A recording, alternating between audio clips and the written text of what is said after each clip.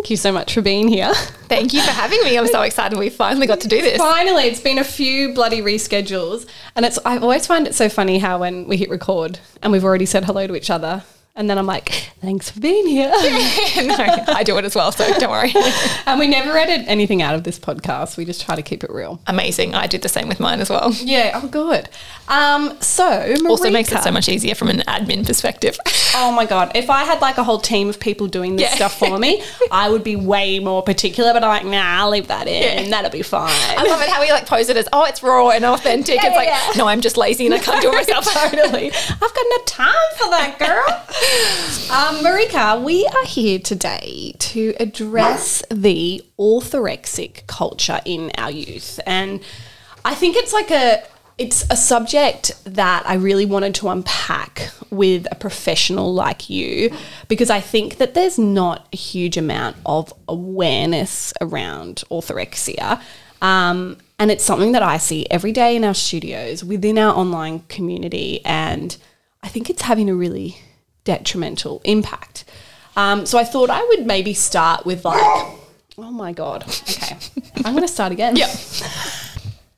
Welcome, Marika. Thank you so much for having me. It's Thank you so much for being here. I was just saying to you before I hit record how funny it is that like we've been talking for about half an hour and then I hit record and I'm like, welcome. No, I do the exact same on my podcast, so you're not alone. Keeping it real. As little editing as possible in this guy. Absolutely. I feel like that's the easiest way to do it and it saves so much time. Yeah. If we had a team of people, it might be different. Definitely. DIY, baby. It's all real here at Peaches HQ.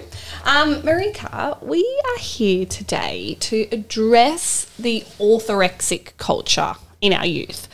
And I thought it would be a really nice thing for us to unpack today. Because you're an accredited professional and you can actually give me some like hard facts on the matter rather than like how you feel about it. Because I think there's a lot of that on Instagram. Absolutely. You know, like we could grab a crystal and light a candle, but like, no, I would like to talk science. And it's really something that I see every day in our studios. I see it in our online community. And I personally think it's having a hugely detrimental impact to like the 20-somethings out there.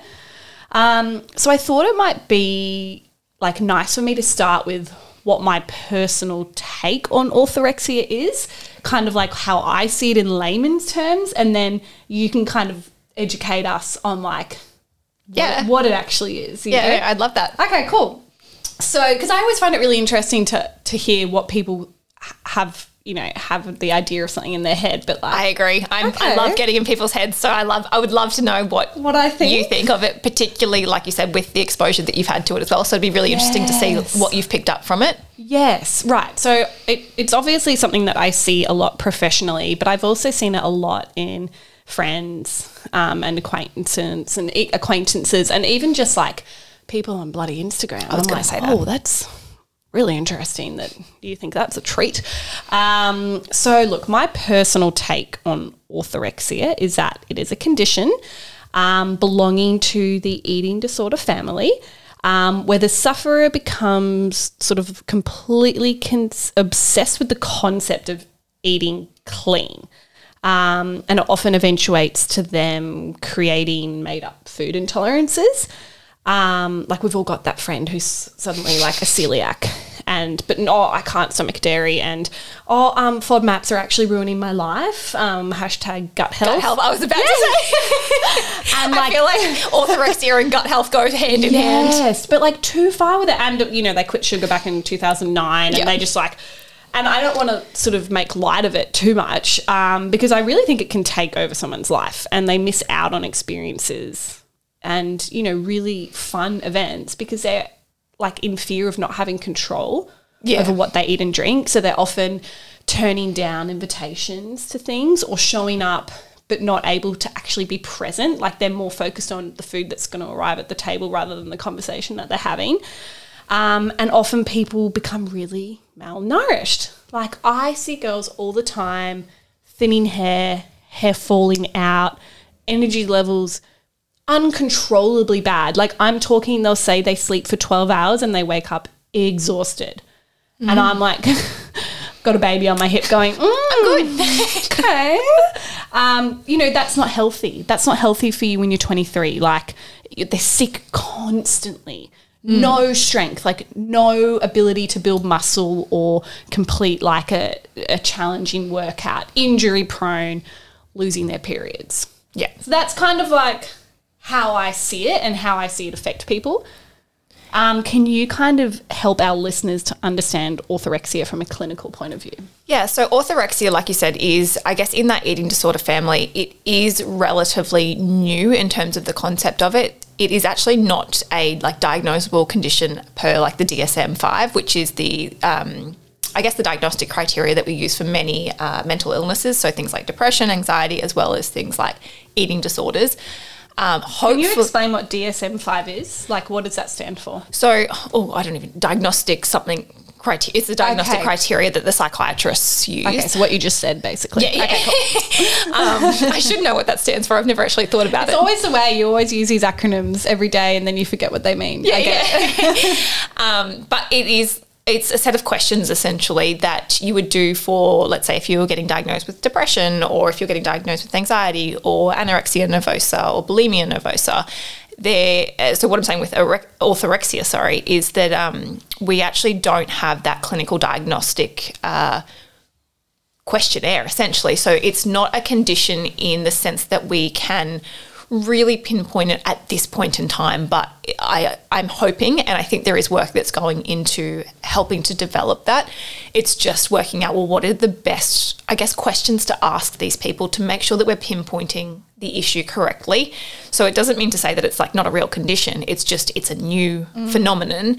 And we're coming around to like how are we actually able to identify these people and then help them as well, because it's no point in, diagnosing someone with something if we Just can't to actually slap a label on it. Yeah. If we can't do anything about it, like if we don't know what the appropriate treatment is after that diagnosis, then that is actually not going to be all that useful, just giving somebody a diagnosis, and actually can be damaging for some people as well.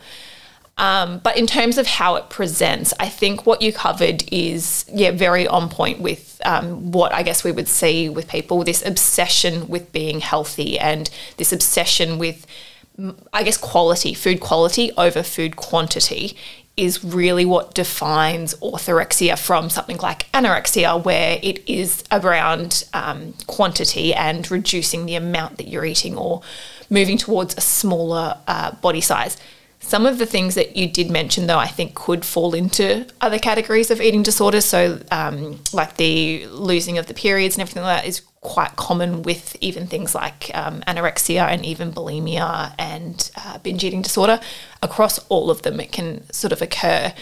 But orthorexia, I think the easiest way to think about it is becoming obsessed with being healthy. And it's actually really interesting. There's some really interesting research that is showing a crossover between obsessive compulsive disorder and orthorexia, which... That makes a lot of sense. Yeah, when I first heard it, I was like, because it's like this obsession and compulsion with having this insane guilt or insane drive to have guilt. Yes. And this, we've all heard the concept of clean eating before. But, like, people are going so heavy with it. Yeah. To the point where, like, I don't know why there's these powders on everything now. Like, what do they call it? Nutritional yeast or something? Oh, yeah. I'm like, can you just put some fucking parmesan on? Yeah. I don't know. Like, it's... I mean, I get it for vegans, like, if that's... Yes, of course. And if you're... That's actually a really interesting point, because I think that one of the things that we do with orthorexia is a lot of people do, like you said, come up with these intolerances, like, I can't tolerate that, or, I'm going vegan for this, and this reason. And it's like, well, is that actually the reason, or is it a form of restriction or a form of, going to these more pure or more, clean in their eyes foods? Yeah, it's sort of, and I know that this is going to sound really harsh, and I know that I'm coming at it from a perspective where I haven't been in their shoes, but it seems to me that these made-up intolerances are just like a way of making their eating disorder more palatable in everyday life. Absolutely. Yeah, and I think the other thing is, particularly with eating disorders where restriction is involved, but even something like orthorexia where it might not be restriction in the physical sense, like you're not restricting your calories, but you're restricting certain food groups, you are going to find sensitivities to things once you've removed them for a long period of time and then introduce them again. So if you haven't eaten dairy for 3 years and then you go and have a big chocolate milkshake, you're probably not going to feel amazing. But it doesn't mean that you have an intolerance to it. It's just that your gut microbes essentially haven't been exposed to that for a very long time. So it's not that, I think this is where I'm like, it's not that people are making up these symptoms. It's not that they're saying, I mean, some people maybe, but a lot of the time these things are very real. And they've come about from a long period of restriction. Yeah. And even the anxiety around eating, like that's obviously a hallmark of orthorexia, this fear and anxiety of eating certain foods. The way our gut and our brain are connected is that anxiety and fear is actually putting us into this fight or flight state, which shuts down our digestion. So we're actually going to be less likely to digest food when we are anxious about a food. Therefore, we're more likely to get bloated or unable to digest that food. That is so interesting. Yeah. The mind and the gut are incredible. So deeply connected. So deeply connected, yeah. Wow. And so, in your opinion, how dangerous is this condition? So I think this is why it's kind of flown under the radar a bit, because the danger is not as immediate as, say, something like anorexia nervosa, where death is a quite, I wouldn't say common, but it is a higher risk than something like orthorexia. And even things like bulimia, where we are seeing, changes in electrolytes and those sorts of things, which can really cause, heart attacks and stuff like that. We don't have those intense, short-term acute risks with orthorexia. But the danger I find with orexia is that it can destroy your life, which is equally as bad, because living your life in fear of food, not being able to, like you said, socialize, feeling intense anxiety and guilt around certain foods is, and from the people that I've seen who've had this condition, orthorexia, it's literally ruining their lives. It's taking away the joy and pleasure from life. Yeah, and even from like a energy level. Yes. Who wants to feel sick and flat all the time? Yeah. Because you're malnourished. And that's a shame. That's it. Like as well, depending on what they focus on with the orthorexia, there can be nutritional deficiencies like iron deficiency or, energy deficiency, essentially because they're not eating carbohydrates.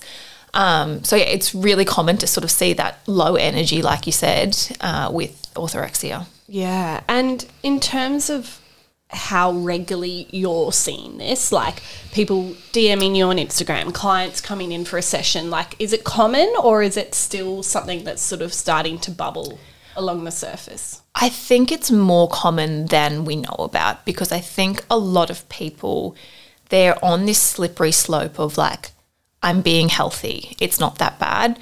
And then it turns into this obsession. So it starts as like an 8-week challenge or like, a little kickstart to their health. And then there's this slippery slope of becoming obsessed with it, whether it's, tracking their calories or cutting out certain food groups. So I think we aren't actually able to understand the breadth of how like significant it is, because it is so normalized. Particularly where we live. Yeah. My God. I was actually going to say that when we first started recording, is like when you're talking about you see it a lot. I was like, it's also the area. The area and our age group, like the niche that we are in, like it's incredibly common for me to like go out with someone and eat a meal, and for them to completely demonize like a whole variety of food groups. And the scary thing I find is that it's actually glorified. So people like, I'm looking after myself. Yeah. And people will like praise people for doing it. Oh, you're so good. Like you've cut out sugar, or like, oh, you're so good. I couldn't do that. It's like, well, is it? Like, yeah. There's sort of a bit of a holier than thou for like these like healthy people. And I guess when we talk about the commonality of it, we also need to look at the flip side of this condition, where we still have a very real problem in Australia, but also globally with obesity. So, of course, you want to encourage people to eat well and exercise regularly. Of course, you want them to choose premium food to fuel their body with. But it's so difficult to like pinpoint when someone's going too far.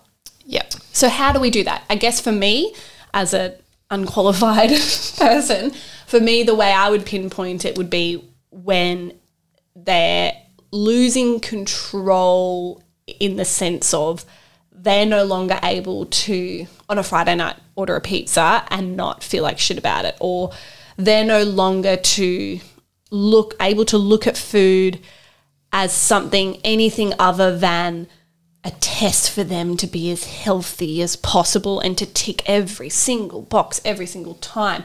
Like, you know what? Sometimes you're going to eat a meal and you're not going to hit your protein and your good fats. Yeah, you know? and you're not going to have a vegetable in a whole day, and that's okay.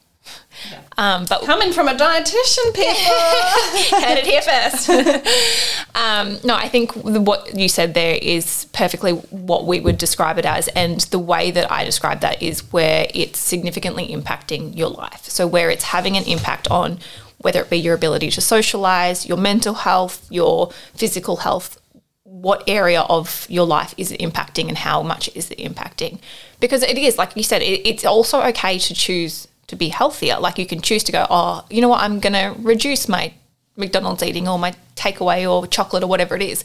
And that doesn't have to be an unhealthy thing. It's not like we're saying that, oh, you're obsessional because you're not eating Maccas. Yeah. Or so even, hard. and I think this is really like a topical conversation around like tracking calories.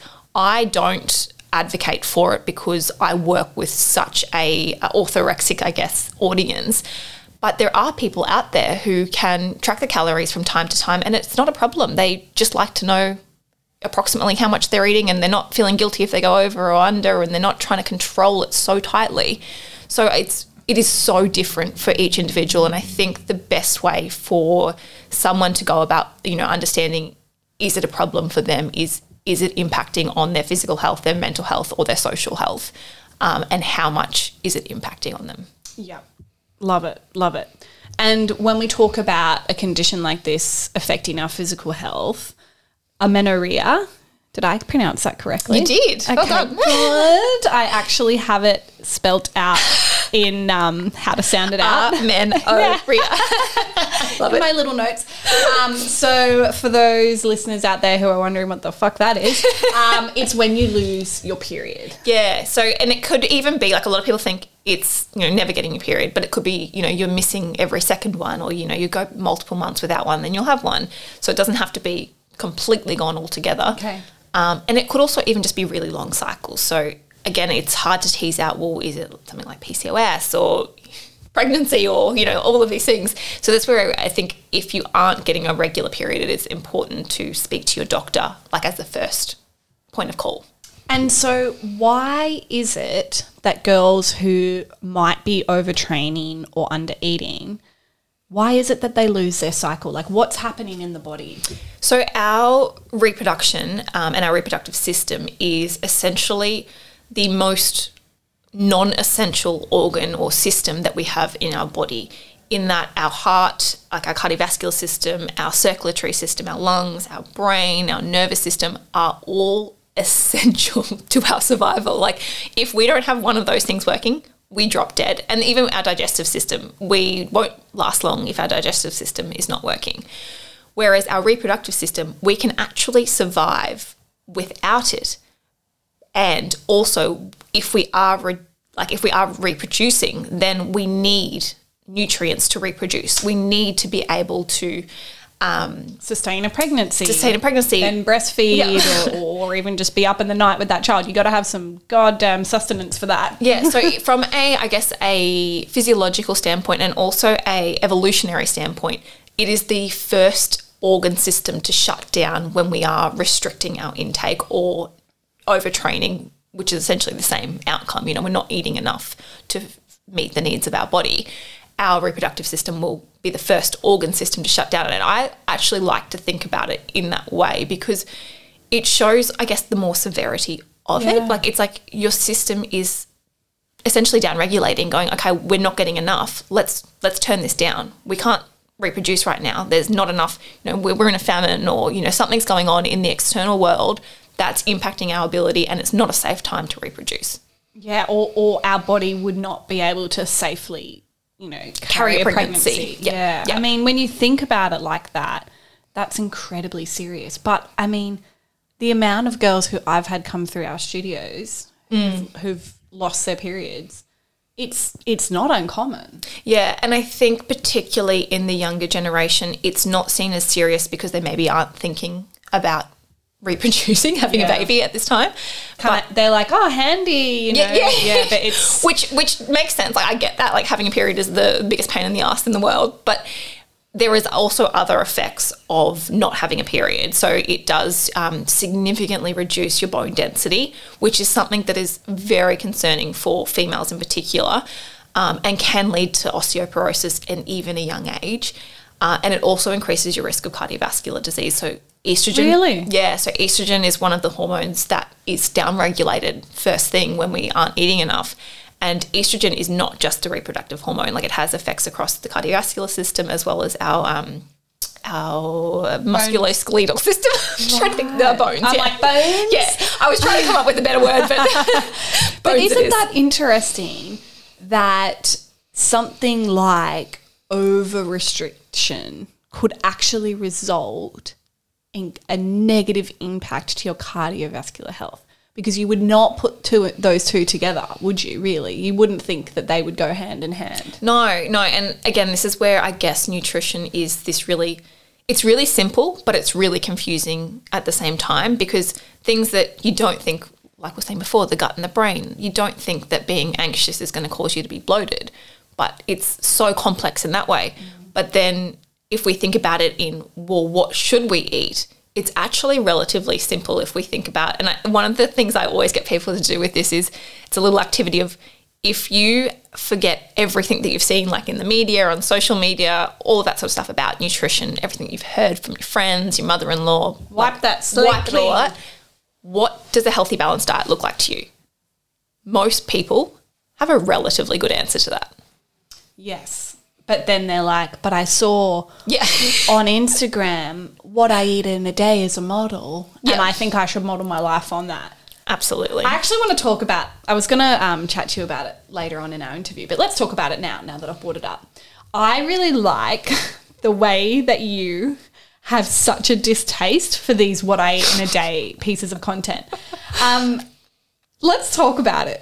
Yeah, I hate them because I've seen the impact that it has. And I think that the people who are posting them, like, this is not against the people posting them, because I don't think that they've potentially seen the impact that it has. But girls in particular are looking at that and going, I have to eat exactly that.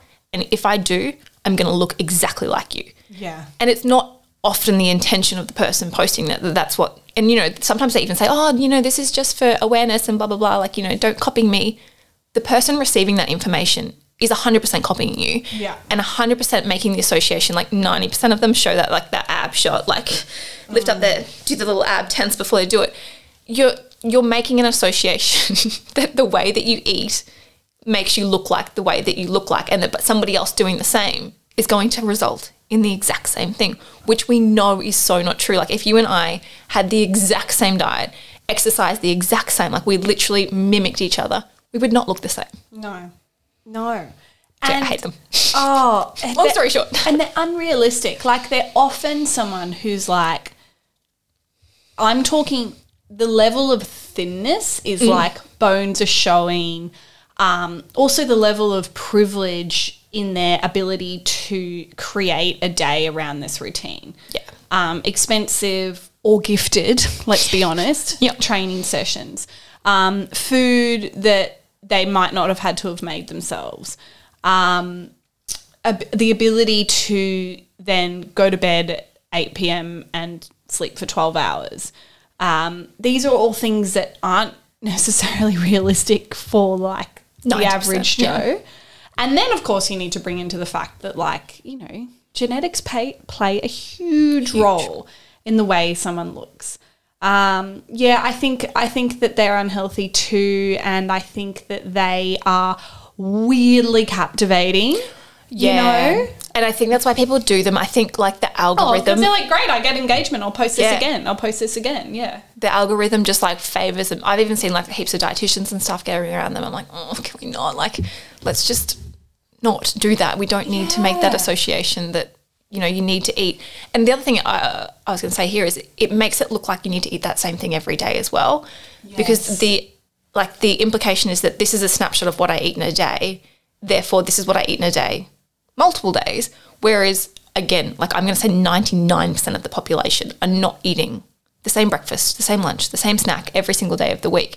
That's not realistic for, again, most of the population. And I really like what you said about privilege around this, because this is something that I'm like quite passionate about, having worked, you know, in North Queensland and everything, and seen a lot of, you know, the obesity, I guess, that we are seeing. And these people who are then seeing that and going, well, that's what I have to do to be healthy. When in reality, there are so many smaller steps that they can take that are going to have a much more significant impact on their health and are going to be much more sustainable in the long term than copying someone else's diet. Yes. And the final thing I want to say about these, what I eat and how I exercise in a day, is that they're also often like wildly unattainable in terms of like energy output. Yeah.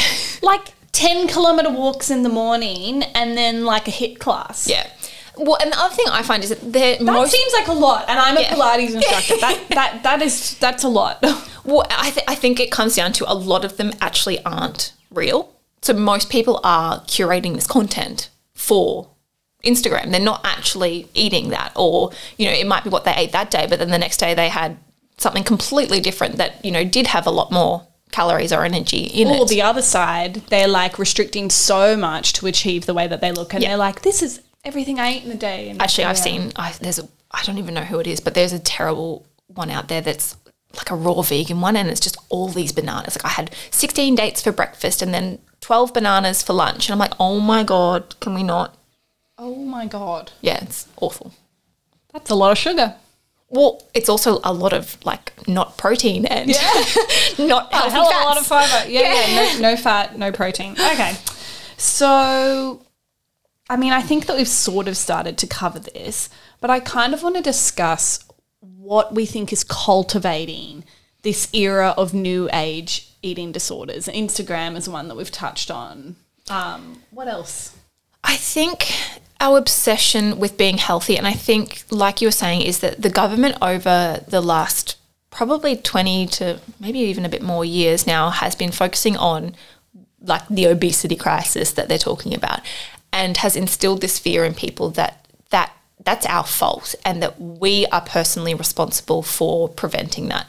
And when we think about being overweight, there are so many factors that go into that. So some of the things that we've already mentioned are genetics, but lots of other things are involved, whether it be like from your hormonal status, from your upbringing, so your education levels, your socioeconomic status, how much money you earn, where you live. Like there's so many factors in there that are completely out of your control, that I actually think that it's irresponsible to say to an individual, it's completely on you to change your shape and size, when and I wish I could show you like the network of what goes into like our energy expenditure and our energy consumption, but like our mental health, our past trauma, like there's so many things that are involved in the way that we eat and our ultimate like shape and size, that saying to somebody, if you eat like this, like, or if you change your diet, you're going to be this shape and size.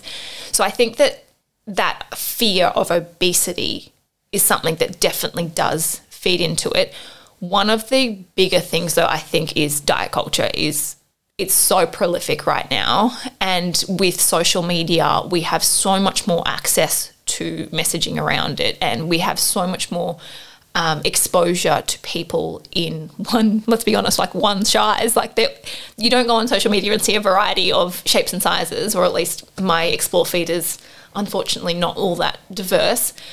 Whereas the reality is, if we look around, you know, and I always say this with clients, but don't do it in the eastern suburbs because eastern suburbs are an anomaly.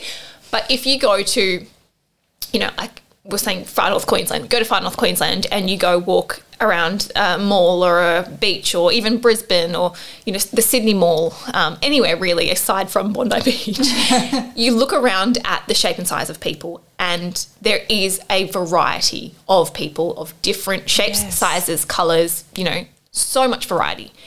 And what we see online is all straight sized, it's all white mainly, like it's all this one shape, size, colour. And the reality is that that's not what is actually happening in our broader world. So social media has really like honed us in on this is how we should exist in this world and this is how we are like superior as a person, because if we look that way, we're going to be, I don't know, more accepted, more loved, more confident, or all of these things. And yeah, that comes down to, I guess, this diet culture that the way that we look has more importance than who we are. Massively, massively. And, you know, I think about the importance that I put on looks as a young teen and young woman, and it was up there. And I'm so freaking glad that I did not have exposure to social media. Like, I can't even imagine the pressure that these girls feel.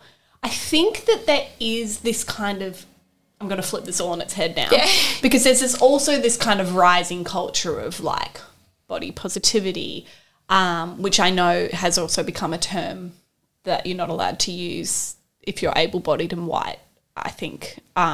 Someone sent me an email about that the other day, but I don't know how else to word it for our listeners, but I guess body acceptance maybe. Yeah. You know, there's a lot of people who are trying to break down this diet culture, which I think is fantastic. And I think that there is a level of awareness now that what you see isn't real. Like, you know, even the models posting those pictures don't look like that. Because we've all got that girl who we follow on Instagram and then we see them in real life and we're like, oh that's you.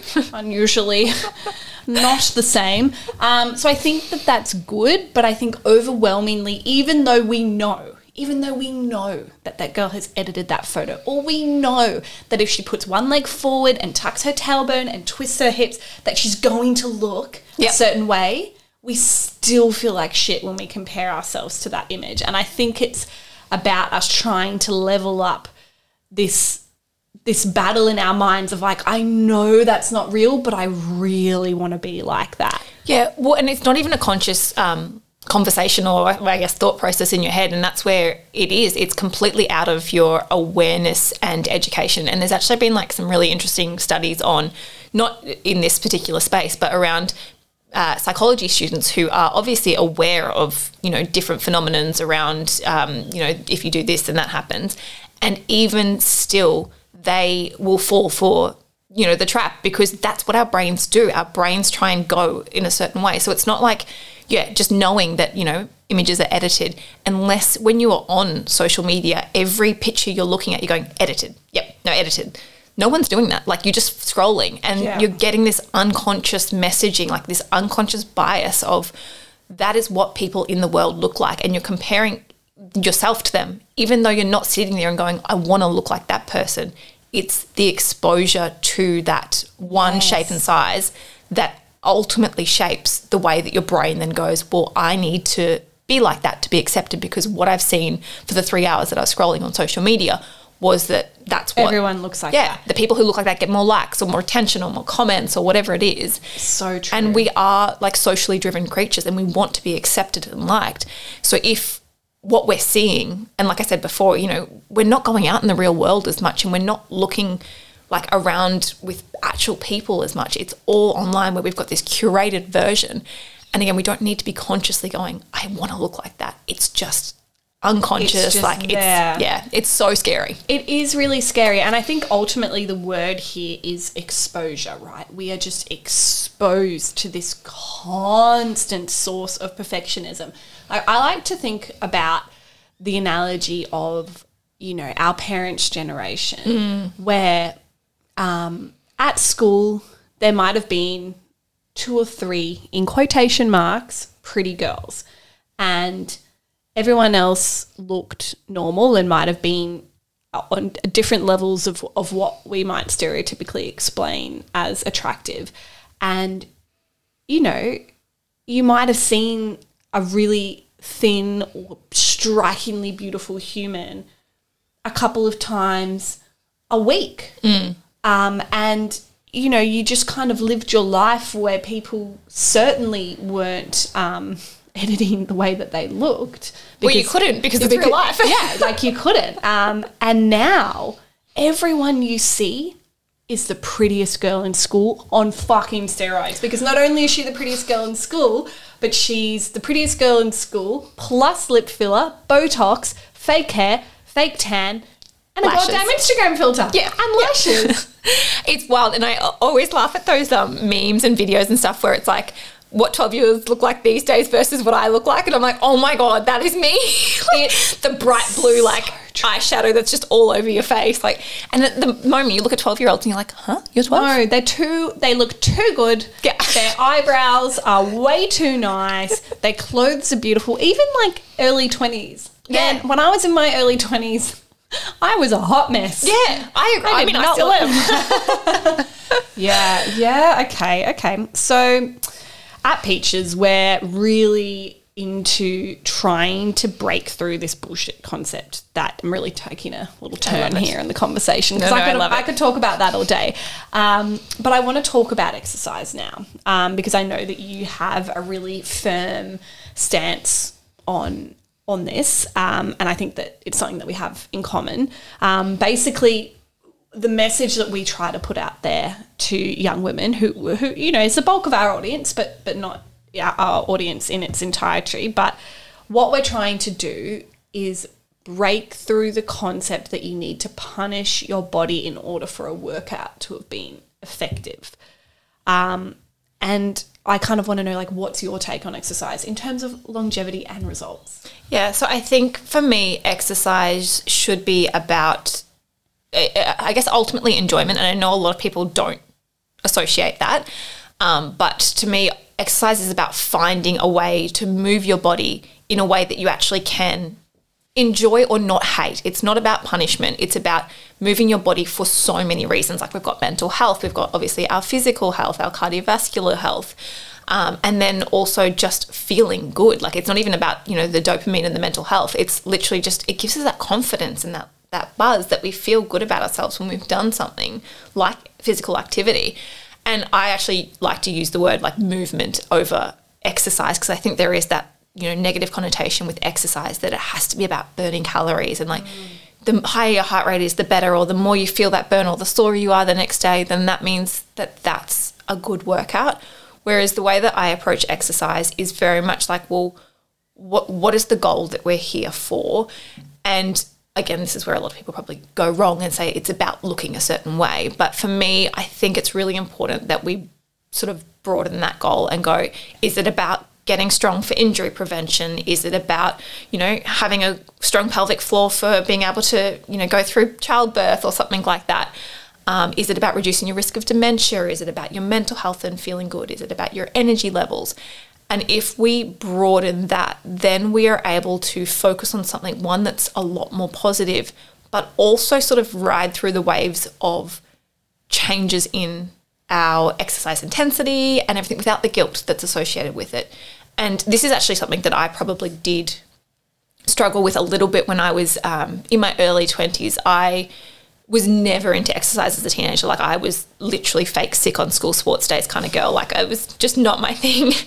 And when I got into exercise when I was in my early 20s, I became obsessed with it. I just loved it. Like, I loved the feeling of it. I loved the confidence that it gave me. And I trained with personal trainers, and they like smashed me, like absolutely smashed me. And I loved it. Like, it was addictive almost.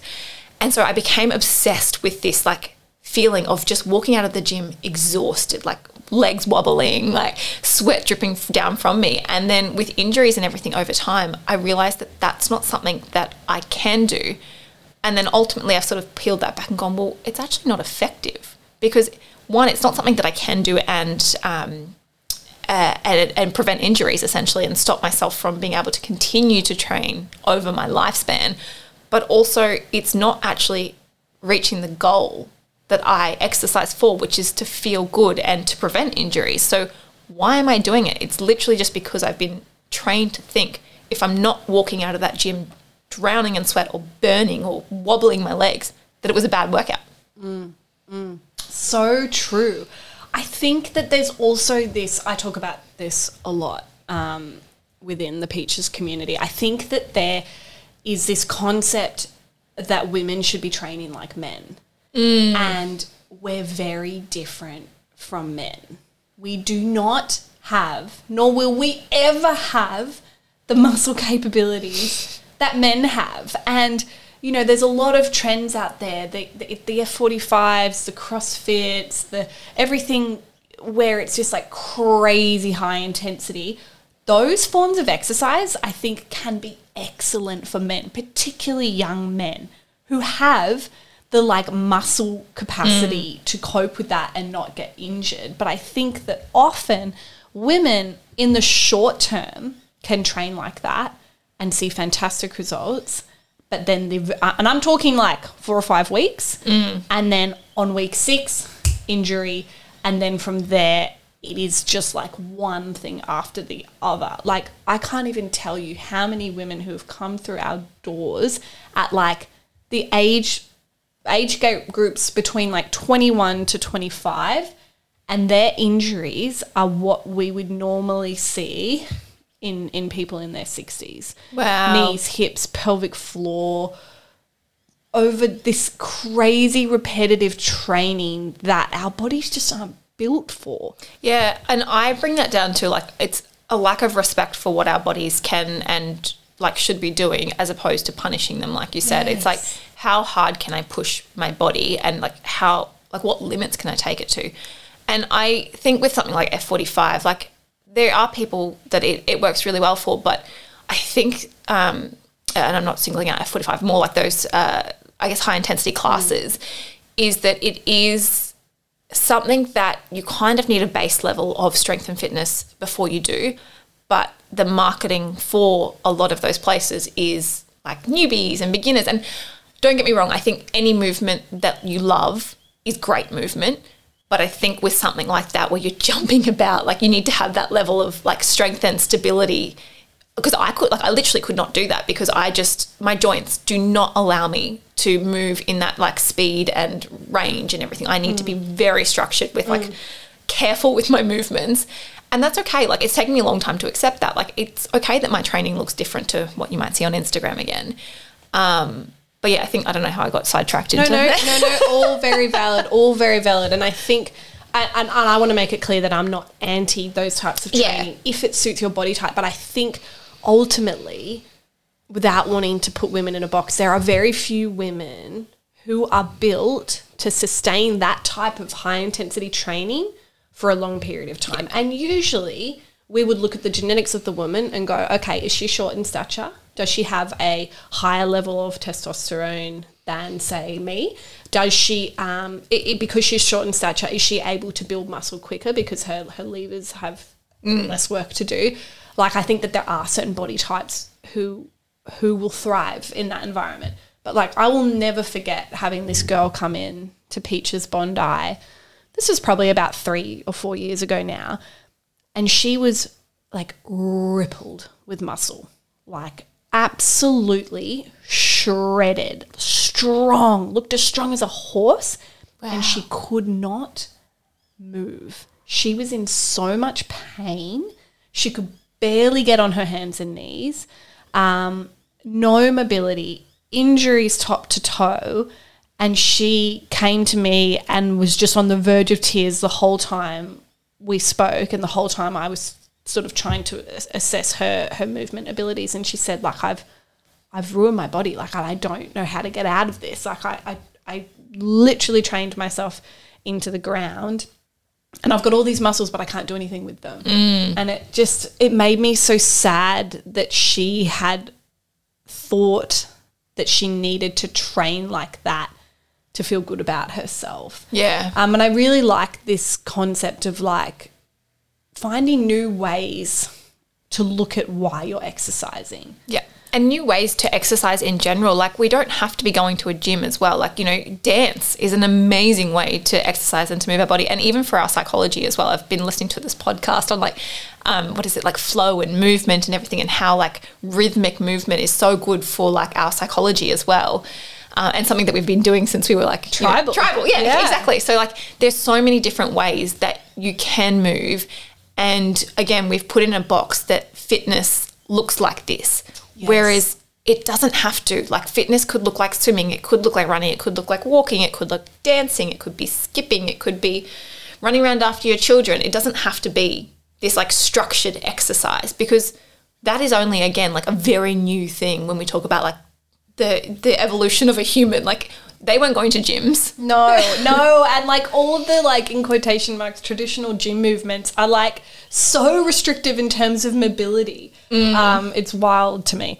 Okay, so we touched a little bit on your own history with perfectionism, but I kind of want to delve into that a little bit deeper, because I think it's probably something that you were able to bring to the table when you deal with your own clients. So you were saying how you sort of got addicted to this concept of high intensity exercise being the only way and needing to wobble. Can you talk to us more about your own journey with health and wellness? Yeah, so again, like I said earlier, I feel like I'm a bit of an anomaly in this space, because I feel like a lot of people get into, like particularly dietetics, on the back of having like a really, obsession with exercise and well-being and everything as a child. And I was the complete opposite. Like, I was a little rat child. Like, I did not care about being healthy. I did not care about exercising. I, as I said, faked being sick on school sports days. I'd be the one like trying to get as much like chocolate as I can for my money at the corner store or whatever. So I think that my entry into this space was a little bit different. But I think like you said, the perfectionism was something that for me probably showed up along the way. It probably was always there, like from when I was younger. But for me, the perfectionism really shows up, as I said, with my exercise. Previously, I've really trained myself, I guess, out of doing that, and really changed my mindset around physical activity to, again, like I said, what is the goal? And for me, the goal is, how can I feel good? What can I do to prevent, injury, prevent mental illness for myself? Like, I've got a really strong family history of depression and anxiety. So I've been able to do that. The perfectionism is still, like I say in my podcast, I'm a recovering perfectionist. It's something that I deal with every day. And for me, it's a lot around work and achievement. So I feel like I need to be perfect in what I do, and to the point where it's debilitating, because it's like, well, I can't reply to that email now because I don't have the perfect response yet. I need to gather all the information before I can reply to that email.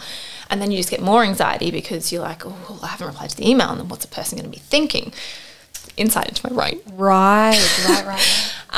But one of the things I think that it actually has been, I guess, useful for me is being able to relate with people who are like this around their food and their exercise. Because whilst I've never had an eating disorder, or like even my relationship with like my food and my body has been pretty good, like throughout my entire childhood and up until now in my early 30s, I think that the feelings and the associations and the guilt and those sorts of things that we get from whether it's achievement or whether it's food are very similar. So it's this same, I guess, I know what that feels like, and I know that that's what you're going through, and it feels shit. Like it's crippling, and it's not a conscious choice as well. Like, you're not sitting there going, I have to do that. It's like your brain is just, I don't know. I don't even know how to describe wired it. that way. Yeah. Babe, I relate massively. I've always had a relatively healthy relationship with food and my body, and it is something that I've tried to carry through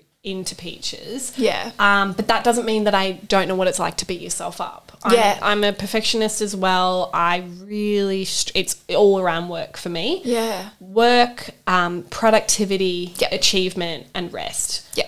I struggle so badly with giving myself permission to rest. If I'm not being productive, I feel that I'm not being of use. Yeah. And not worthy. Like, yeah. And I think the thing is that there's also been a lot of positives to my work ethic and my perfectionism and my ability to push through, because I don't think that Peaches as a business would be where it is now if I hadn't had worked like a dog. Yeah. But at some point you do need to slow down. And it shows. The cracks start appearing. The cracks start to show, and also that's not maintainable long term. I think any small business owner needs to accept the fact that if they're going to start a business, there is going to be a certain amount of time, likely several years, where they are just head down, bum up, and you know what? That's great. Working hard is awesome. And I think that in some ways, this concept of hard work is sort of starting to be lost now. I think that now, everyone's sort of needs less and, should be, I don't know.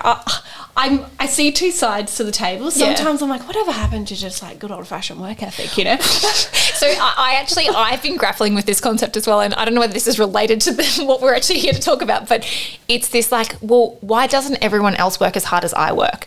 And I'm like, ooh, is this a me issue though? I'm like, is it because I've always, I've gone into jobs and I would give everything, But that's it. I don't know. In my eyes, I'm like, as you fucking should have, because you were in your early 20s and you didn't have experience and you were trying to prove yourself. And this is where I grapple with it, is because I agree. And then I'm like, oh, but look at me now. I'm like, as in not look at me now. But you're being too hard. I'm being hard on myself for it. So I'm like, oh, maybe these people are actually got a more sustainable approach to it, that they're saying, you know what, my whole wellness and my whole my life isn't about work. And if you don't, value the work that I put in when I'm there, then that's my boundary. And so part of me is like, oh, I respect that, but then also I work in my day. I know, I'm exactly the same. Sounds so old. I'm exactly the same. One day I'm like, mental health and boundaries. The other day I'm like, why isn't anybody pulling their fucking finger out and getting shit done? But I don't know, maybe my concept of work and career progression is old fashioned, but I think that there's a time and a place. Yeah. And you know what? Your early 20s, when you don't have babies and you don't have responsibilities, is a time to work hard and to forge through. Yeah. And then, when you come into other stages of your life, and for me right now, I'm in that season of my life where I'm now a carer, and my responsibility is to my daughter and to my husband and to the home that we're trying to create for our family. But, I couldn't take those steps to not work on a Tuesday and be with Izzy if I hadn't had forged put in the work earlier. The pavement. Yeah. So you know what I find really interesting though is that I read this once. It was workaholism is the one addiction that is socially acceptable. And I was like, ooh, it's so true. And it's even praised. So like you said earlier, it's Peaches wouldn't be where it is today if you weren't so hard on yourself and if you weren't so disciplined and strict with the work that you put in. And I would say the exact same. And people have asked me this before, if you didn't work overtime and if you didn't work all of these extra hours and if I didn't stress myself out and lose sleep over it, would I have got to the point where I have? And the honest answer is probably not, because you need to do that if you are trying to launch a small business. Yeah. But in saying that, it doesn't actually mean that it's necessarily healthy. And again, particularly when you get to the point where you're becoming addicted to it. And again, I guess this is where it probably flips back into the orthorexia, is how much is it impacting your life and your livability, and is it contributing to a life that helps you live in alignment with your values, which is something that I'm very strong about. And like you said, it might not in the short term, but if there's a longer term game, then that it can still work. Yeah, absolutely. I mean, God, we could delve into this on so many levels. I know. Maybe we'll do 6 hours. We'll do another episode on that. But I think we should just kind of round this up with one of the things that I love about your social media and your Instagram presence. And we touched on this a little bit, but I think I would like to really finish with this message to the Peaches family so guys, if you don't follow Marika, you absolutely should. She has such a wonderful approach to wellness, And, you know, I don't want you guys to think that just because she's trying to break down, you know, orthorexia among our youth, that she's not like giving really like wonderful advice in terms of nutrition. You know, like you have made me realize that like protein is something that is really important in my day. And, you know, you're coming at it from a science-backed point of view as well. You're not like a well-read person on the internet, like you've gone to university. So your mission on social media, or one of them, is to stop making assumptions that a person's health is based on the way that they look. Yeah. Can we talk a little bit more to this? Oh, I could talk for days. This is something that I'm so passionate about and have been literally since I entered dietetics, is that we have this idea, and again, I think it comes from all of the things that we've been talking about, you know, today, that the way that we look is, we can determine our health based on how we look, and that we should be judging ourselves on our health based on how we look. So if we're thinner, then we must be healthier. And again, I know that you probably would know this not to be true. There's, you know, people out there who are incredibly thin, and even like what I'm going to, like, in quotation marks, say a healthy thin, like what is that? But a healthy thin that are actually not healthy. Like you look at them and go, oh yeah, they look good. But then, you know, whether it's their core strength or whether it's their mental health or whether it's their not able to socialise because they're so obsessed with the way that they're eating. There's also a lot of really thin people out there who eat absolute garbage. Absolutely, you know, yeah, like, absolutely. Yeah. They've got no nutrients in their diet at all. So I think my passion and my message is, how can we focus on being a healthy version of you and really emphasising on the you, because healthy looks so different for so many different people depending on where you live, your culture, your upbringing, your mental health, your priorities, your values, your goals. Like there's so many things that capture what is healthy and balanced for you. And I guess my passion is helping people find that and finding the confidence to pursue that in a world where we're told that we have to have a body shape that looks a certain way. Mm-hmm. Love. So shall we share what healthy looks like for us? That Sure, might be a nice I love that. little way to finish. You go first. Okay. So, well, I'm a very values-driven person, so I've sort of had to think about. I mean, it's been taking years for me to come up with this. Your answer's going to be better than mine, because I'm going to be coming up with mine here and now. That's right. No, for me, it's balance, and so balance is something that I've actually taken the time to sit down and define. Whether I follow through with it all the time is not correct, but balance for me is being able to be mentally healthy. So again, my history of depression, anxiety, family history, everything, that is probably one of my number one goals, is to do the things that I can to prevent and protect my mental health and well-being. So that's exercising to some degree, but not being hard on myself about exercising.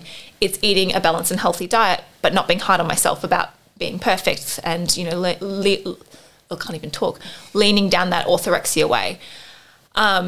So yeah, balance is probably, if I had to put it into one word, is what I define as healthy. And what that means is not feeling pressure or guilt to do what anyone else says or thinks I should do for my health, because I know my body, and I think it's leaning into trusting my body as well. And obviously, I'm not saying, you know, ignore the advice of, I listen to my doctor all the time about all sorts of things. I'm not saying I'm ignoring that. It's just going, I know that I probably should be doing this or I should be doing that because I'm hungry at breakfast. So, for example, like intermittent fasting, absolutely not for me. Like, and again, I don't think it's for a lot of women in particular.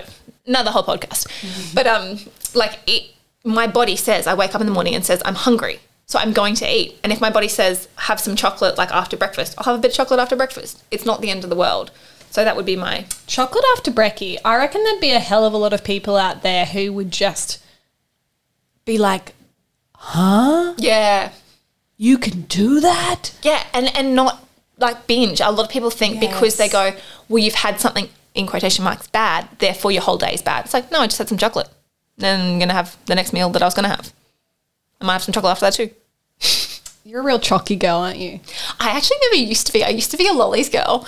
And then I was diagnosed with celiac disease, and so many like the Allen's lollies and everything I can't have. Do they? Yeah, Really? it sucks. I used to be strawberries and cream Allen's. They put gluten in everything I these know, it days. I sucks. don't understand it. So yeah, chocolate had to become my thing. Oh, it's way better than lollies. I'm It not is, it really is. not a lolly girl. I think for me, the word for me would be energy. Love it. So much of the way, if I look at my life, like all of it, I need energy for creativity. I need energy to be able to communicate with my staff in a positive way. Because if I feel like shit because I haven't eaten enough or I've overtrained, do you think I'm going to have patience and compassion with our staff and the ability to have a back and forth? Probably not. Energy to create something new for the brand, artwork, ideas, messaging, copy, all of that.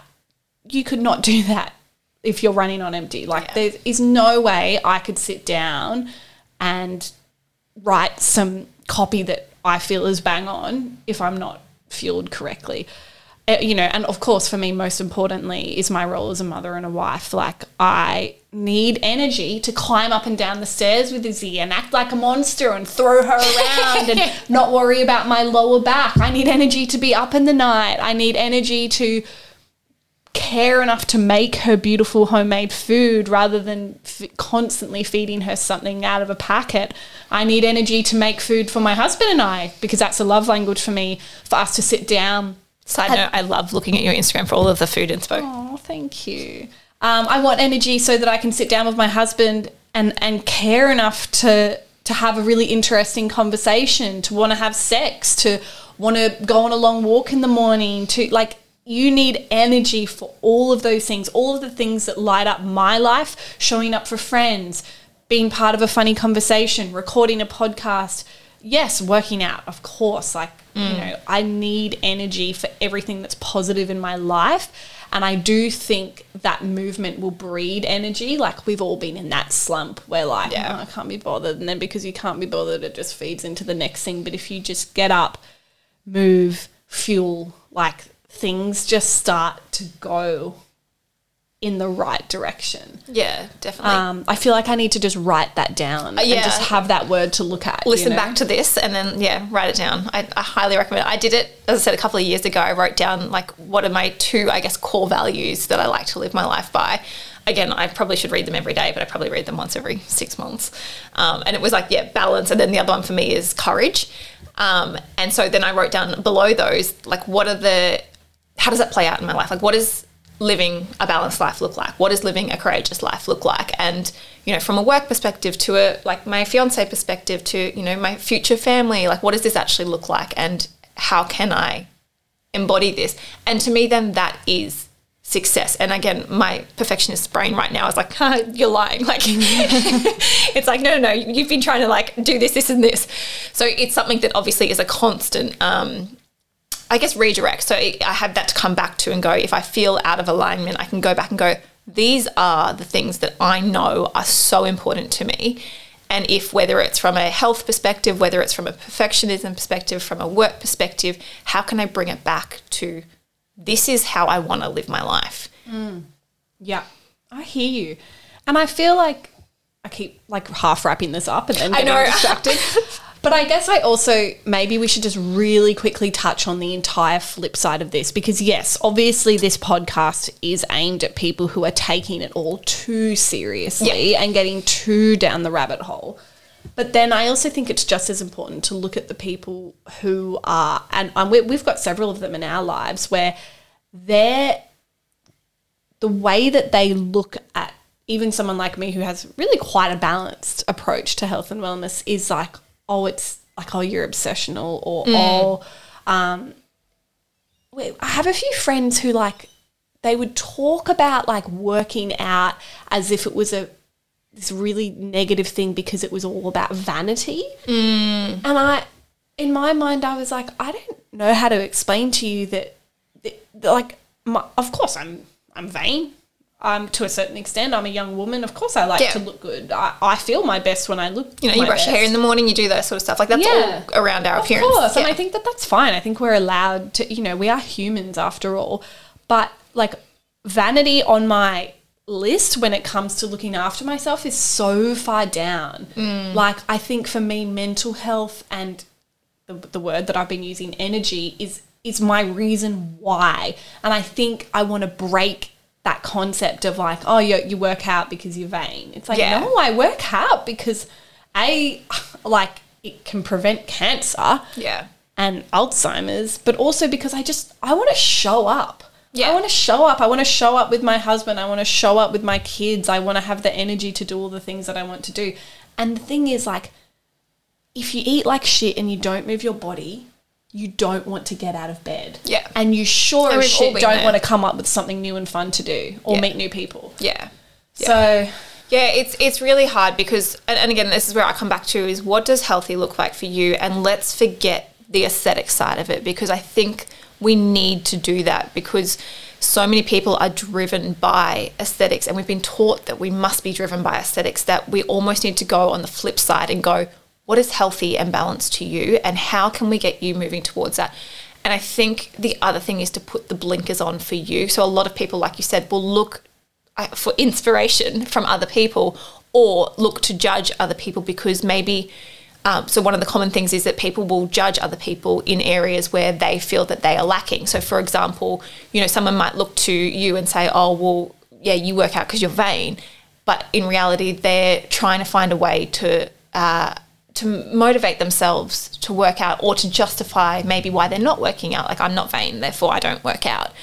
Whereas I think if we come back to this notion of health, and what is health? Not looking good, not muscles, not anything like that. It's literally, what is health to you, and how can you slowly but surely move in the direction of moving. I mean, if health is a value to you. I mean, some people just don't care about their health, and that's on them. But you go. They need to. Well, but your health, it is literally everything. It is the way that you feel. It's your ability, not always, but it's often related to your ability to conceive. It's your ability to make connection in this world. Yes. No, and I don't disagree with that. What I'm saying is that some people, and something that I used to say to some of my clients is I'm not judging you for whether you want to be healthy or not. If you want to eat McDonald's for breakfast, lunch and dinner every single day, and you say, hey Marika, this is what I want to do, I love my life, I'm really happy with doing this, I'd say, okay, cool, that's fine. No, there are some risks. You might be more at risk of cardiovascular disease, you probably won't have great energy levels, you might fall deficient in these areas, but if you do you, it's your life, you get to choose what you want to do with it. And if you don't value health, who am I to say, you have to value it? It's not, obviously it's my profession and I'm very passionate about it, but I can't force a value onto you. But I think as humans, most of us do innately value health because it is an evolutionary thing to value our health and well-being. We can't reproduce if we're not healthy. We can't live a long sustainable life if we're not healthy. So most humans will have some innate value of health. However, there are people out there who are like, well, I just don't give a fuck. But you know what? I think we need to reframe it and think of health of how you feel. Yeah. Because I think if people can understand, and it's amazing, again, because we live in this bubble of highly educated, overstimulated, ridiculously orthorexic people, but there's a lot of people out there who still cannot grasp the concept that if what they put in their body and how they move their body will directly impact how they feel and how they're able to show up day to day. I feel like we've covered the OTT health, and maybe I'll have you back and we can talk about trying to bring education around just really basics levels of wellness. No, and I love that and that's what I said, or you said earlier, sorry, is that I feel like that's where I fit in is that it's not being orthorexic, but it's also not going, oh, well, fuck, who cares about what you eat or anything like that. It's no, it is really important. What you eat has a really significant impact on your life, and the way that you move, and also the way that you think about food and movement. They all have such an significant impact. Such a fine line. Yeah, and so it's and again, that line is in a different place for every single individual. So it's not going, okay, this is the line. It's well, might be the line for you, but my line's back here, or your line might be up here. And it's just working out where is that? And the line might shift. We could talk for hours. I feel like I'm like, do I stop? I know. Yeah, so it's working out for you where that line is in this season of your life. Because, again, I'm going to go on another tangent here, but like there is seasons in your life, whether it be pregnancy or whether it be postpartum or when you're launching a small business or something like that, where maybe health will like take a bit of a back burner. Oh my God. I had a few seasons in my 20s where like, and also for me now to be like a happy and healthy, fulfilled person, I had to have like had a few crazy years where like, you know, you go out and you sow your wild oats and you binge drink and you eat gyros and you know, I can't even smell Bacardi now. I can't smell it. I physically cannot smell it, or I double blacks, will smell gag. double blacks. Oh, Jesus, no. I'm actually literally feeling really nauseous now. But, like, I needed to do that and I needed to have my fun so that now I can be, like, content with, like, my world of being a mummy. Yeah. Balance. Yeah, well, and I think that's where I sort of look at balance is it's not in the perfect everyday balanced. It's what is this season of my life? What are the goals and the purposes of this season? So, for example, in the lead up to launching Fueled, I was like not a healthy, balanced person, but it was a season that I knew that I had to, like you said, knuckle down and get done what I had to do.